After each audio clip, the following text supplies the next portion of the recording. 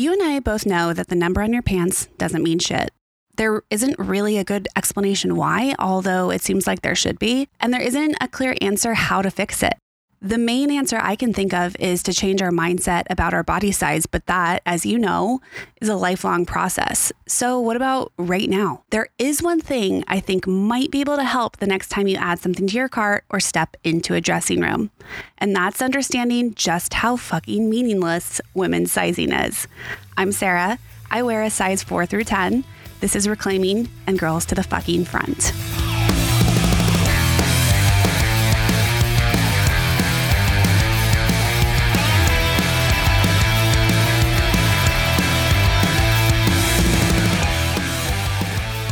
Oh my God, sizes right now is a game. I started noticing even on the models on the same website that I like to buy, before they used to be small and now they're medium and they haven't changed. They have the exact same body. It's a joke actually going to the mall. Sizes are all over the place at the point that I just give up.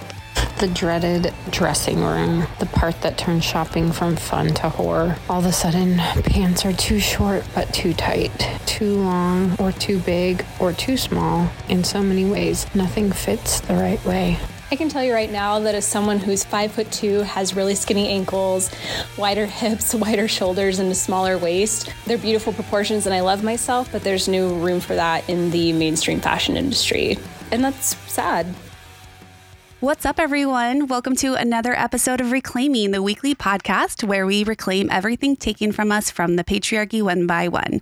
My dog decided right now is the best time to eat his food. So if you hear clinking and clanging, that's him eating his kibble from his metal bowl. So yes, that's where we're at today.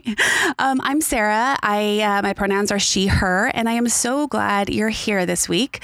I'm so excited about how many people have reached out to me about this project with ideas and feedback and questions and answers. I can already tell that this community is going to be the most beautiful one in my life, and I'm so excited. But before we get to the topic this week, I just wanted to make sure once again that you're signed up for Reclaiming the newsletter, which hits your inbox every Monday. Same with this podcast. It's a week ahead cheerleading note, as I call it. I put some writing in there, some interesting videos and links and articles, memes, a binding spell corner because I am a witch, and again, astrology for the week ahead, again, because I'm a witch, and more. Don't miss out. You can sign up on the website at reclaimeffingeverything.com. That's reclaimeffingeverything.com. And also make sure you download the first 3 issues of The Front Scene for free. Yep. That's right, for free. It's my weekly zine that I make myself for the first 9 weeks. Each issue is just like a topic of something that I had to reclaim when I started my process of recovery from patriarchal harm. After these 9 issues in 9 weeks, I will be doing a monthly zine. And with that particular new volume, I will have collaborators and artists and all kinds of people involved. So I'm really proud of it. I hope you like it. Also, if you could head to Spotify or Apple, give this podcast a 5-star rating and review. I would be so indebted to you, really. It helps me with the algorithm. And as I've mentioned here before, I think there are probably about a gazillion other podcasts named Reclaiming. So we want to make sure we bump this one all the way up. So thank you so much. And now that the house has been kept, I wanted to talk about clothing sizes. As I mentioned before, these days, I wear everything from a size 4 to a size 10. And I've fluctuated drastically over the years, as one's body can do. I've worn a size 18, that was back in 2015, and I've worn a size 0, which was in 2018. Today in 2023, with ongoing check-ins with my relationship to food and exercise in the mirror, my body settles right about here, about a 6 in most items of clothing. Although you will hear that is pretty subjective because a 6 in Good American is way different than a 6 from Target or a 6 from Old Navy. And how well my clothes fit depend on a ton of factors, like where I am in my menstrual cycle, or how much water I've had that day, or if I've exercised that day, or if I've been living it up and happily indulging on all my favorite snacks, like Impossible Nuggets. Oh my God, right now I cannot stop eating those. But anyway, when I try on clothes, I always take a 6 into the dressing room with me, as well as an 8 and a 4. And this is because I have literally at least one item clothing of each size in between those two numbers. I also have clothes in my closet and in my dresser that are size extra small through extra large. I tend to wear my clothing a little tighter to my boobs and my ass, and it's because I've really grown to love my curves. Plus all my matron saints do it, like Elvira and Dolly and RuPaul. I've carefully and painfully uncovered this love for my curves and my body. And dressing my body this way is kind of like my drag, kind of like my superhero cape. It gives me confidence, like I said, and I've had to push through a ton of conditioning about my body and its worth over the years. And I'm finally in a place with it where I recognize that she and I are on the same side. I will say, though, thin privilege is very much a thing, and it is so much easier to push aside the patriarchy's bullshit about the perfect size now that I'm closer to it than I was in 2015. But it's not all sunshine with my body, and plenty of bad days happen against my will. First of all, I'm not immune to feeling like shit when I go into the dressing room, try on my usual size of a 6 or whatever, and it's too small. This is internalized fat phobia, make no mistake, and it's what I've been conditioned to think and feel. That I was too big was one of the first messages that I got as a kid by society at large, and it's reinforced every single day. And every single day I work on unlearning it, but still, it happens way more often than I'd like. I'm also not immune to the frustration of never having anything fit just right. I asked a bunch of people what the worst part about shopping is, and they all said the same thing: the size guesswork. It isn't just demoralizing, it's frustrating as fuck. And it's always changing. So not only are we more and more demoralized, we're more and more frustrated. When we're frustrated about nothing fitting right, guess what happens? Our mind is preoccupied by how we look and not about all the ways the patriarchy aims to keep us under its thumb. And the more economic and political power that we gain, the louder the patriarchy screams those messages in our heads. The messages are that the smaller the number, the better, right? You've heard that. You've seen that left and right. And so, boom, we're thinking about numbers, not about the fact that we're still paid less, that we're subjected to more sexual violence and harassment, that parental leave still sucks, daycare options are limited and expensive, inflation is sending our blood pressure through the roof as we shop for our family's groceries. Things like poverty and food and housing insecurity hit women of color the hardest. Roe v. Wade has been overturned. Birth control is threatened. And in general, our system is trying its hardest to maintain the status quo, which is to regress. As femmes, we're scrutinized much more than the cis male is, and if you have a marginalized identity that intersects with your gender, even more so. We are not just shamed for what we wear. For example, if something's too revealing or too slutty or too extra, now we're in the very dangerous territory of sizing and the very fucked reality that our patriarchal system values and respects you less the higher that number gets. Of course, the system has no interest in stepping in to do anything about the anarchy that is the sizing system. In fact, it's almost impossible to do anything about it by design. So everyone stop what you're doing right now and let's take an oath together. We will not focus on the number of our tag. Let's say that again. We will not focus on the number on our tag. Okay, I know you're like, okay, calm down there, psycho. I can hear you thinking it. That's a very tall order. I know. I'm with you. It is a really tall order. I don't know about you, but I tend to hyper focus on numbers. My eating disorder centered around not going above a certain number of calories in a day. I weighed myself compulsively at least 4 times a day. I was determined to get down to a very unhealthy certain size, and I did. And also, part of my recovery has been not just to reframe my relationship with numbers, but also realize that clothing sizes mean absolutely nothing for those of us that wear women's clothing. I remember learning this in treatment, but it wasn't until recently when I read Heather Radke's book, Butts, A Backstory, when the size thing just clicked. In her book, Heather says that, quote, trying on clothes often feels like trying to jam your body into a template of someone else's, end quote. And it does, right? That's because it's literally what you're doing. And here's why. Baby, you and me, we have very different bodies. One-of-a-kind bodies, my loves. Even if you and I were the exact same size, the flesh on our bones sits differently. Even if we are the same exact height, weight, maybe even bust size, there are literally no two bodies that are exactly alike. Now, with that in mind, get this. Most clothes that have been made this last century are mass produced in a warehouse. There is literally a template or a pattern for each, quote, size. Because there's literally no standard for women's sizing, as I will explain, the company imagines what it thinks a size 6 or a size 14 or a size 22, whatever might be. It imagines it. It basically says, this is what we think a 6 is. And a lot of things go into that imagining. For example, the style of clothing that they sell and their typical ideal customer. So when your legs don't fit into those specific proportions that a company imagined it would be, it's because it was never supposed to fit perfectly on your very specific body type. It's a piece that's produced en masse. It's supposed to be close enough in the brand size, which is a very specific set of eyes. Fuck, I wish I'd known that before. I mean, it totally makes sense, but I guess it wasn't until Heather's book that I was really able to see it all fit together like a puzzle. Even if knowing this fact doesn't mute the loud voices telling me that the higher my pant size got, the more unworthy I became, this realization might have at least existed parallel to those patriarchal voices, and I could have at least had the option to believe it. The ready-to-wear industry, which is today's modern fashion industry for at least, the 99% of us, is still pretty new. It dates back to basically the 80s. Theoretically, ready-to-wear means you can buy your clothing in a store and wear it without altering it. And maybe this is the first misstep. Maybe we should just call it straight off the rack clothes, because that's exactly what it is. It's designed to just take it off the rack, put it on, boom, you're ready to go. So it's been this way since the 80s. But let's go back a little bit more. Until the 1800s, clothing was pretty much all made by hand. Unless you were wealthy and you could have someone make something specifically for you, your options, for the most part, were loose and flowing because those fit anyone. Think tunics and whatnot. After the first Industrial Revolution in the late 1700s, there were more advanced textile manufacturing and weaving technology. And these companies were also able to hire a fuck ton of laborers to do the work, of course, paid with, terrible wages and terrible conditions, all that. All of this added up to a much higher volume of clothing and therefore higher profits.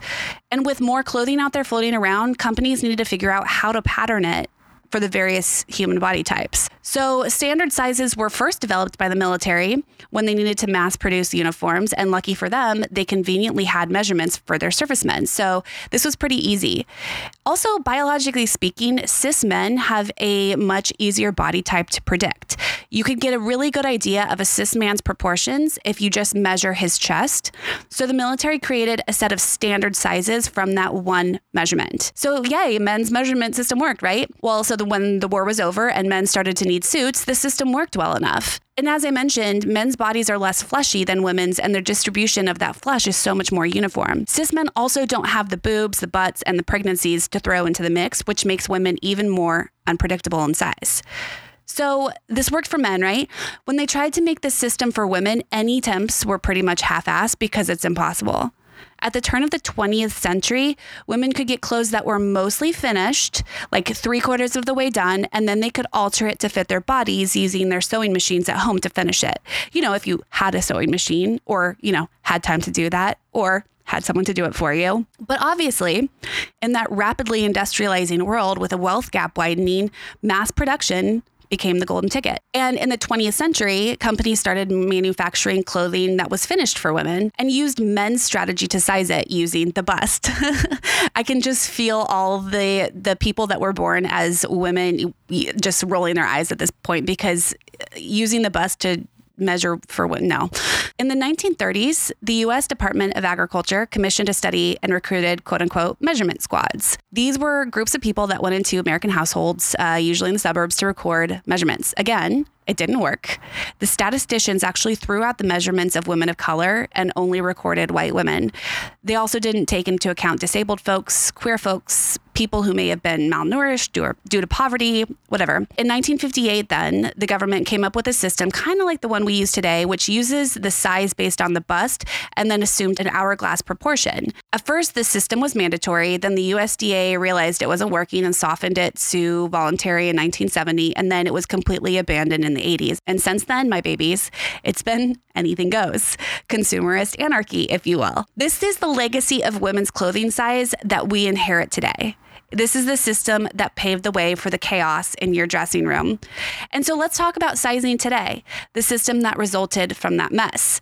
Because there's no standardization, each brand determines its own metrics and its own sizing system, which is based on, and this is important, my love, its own ideal customer. Think about it. Each brand markets itself to a very specific kind of customer, and its sizing reflects that.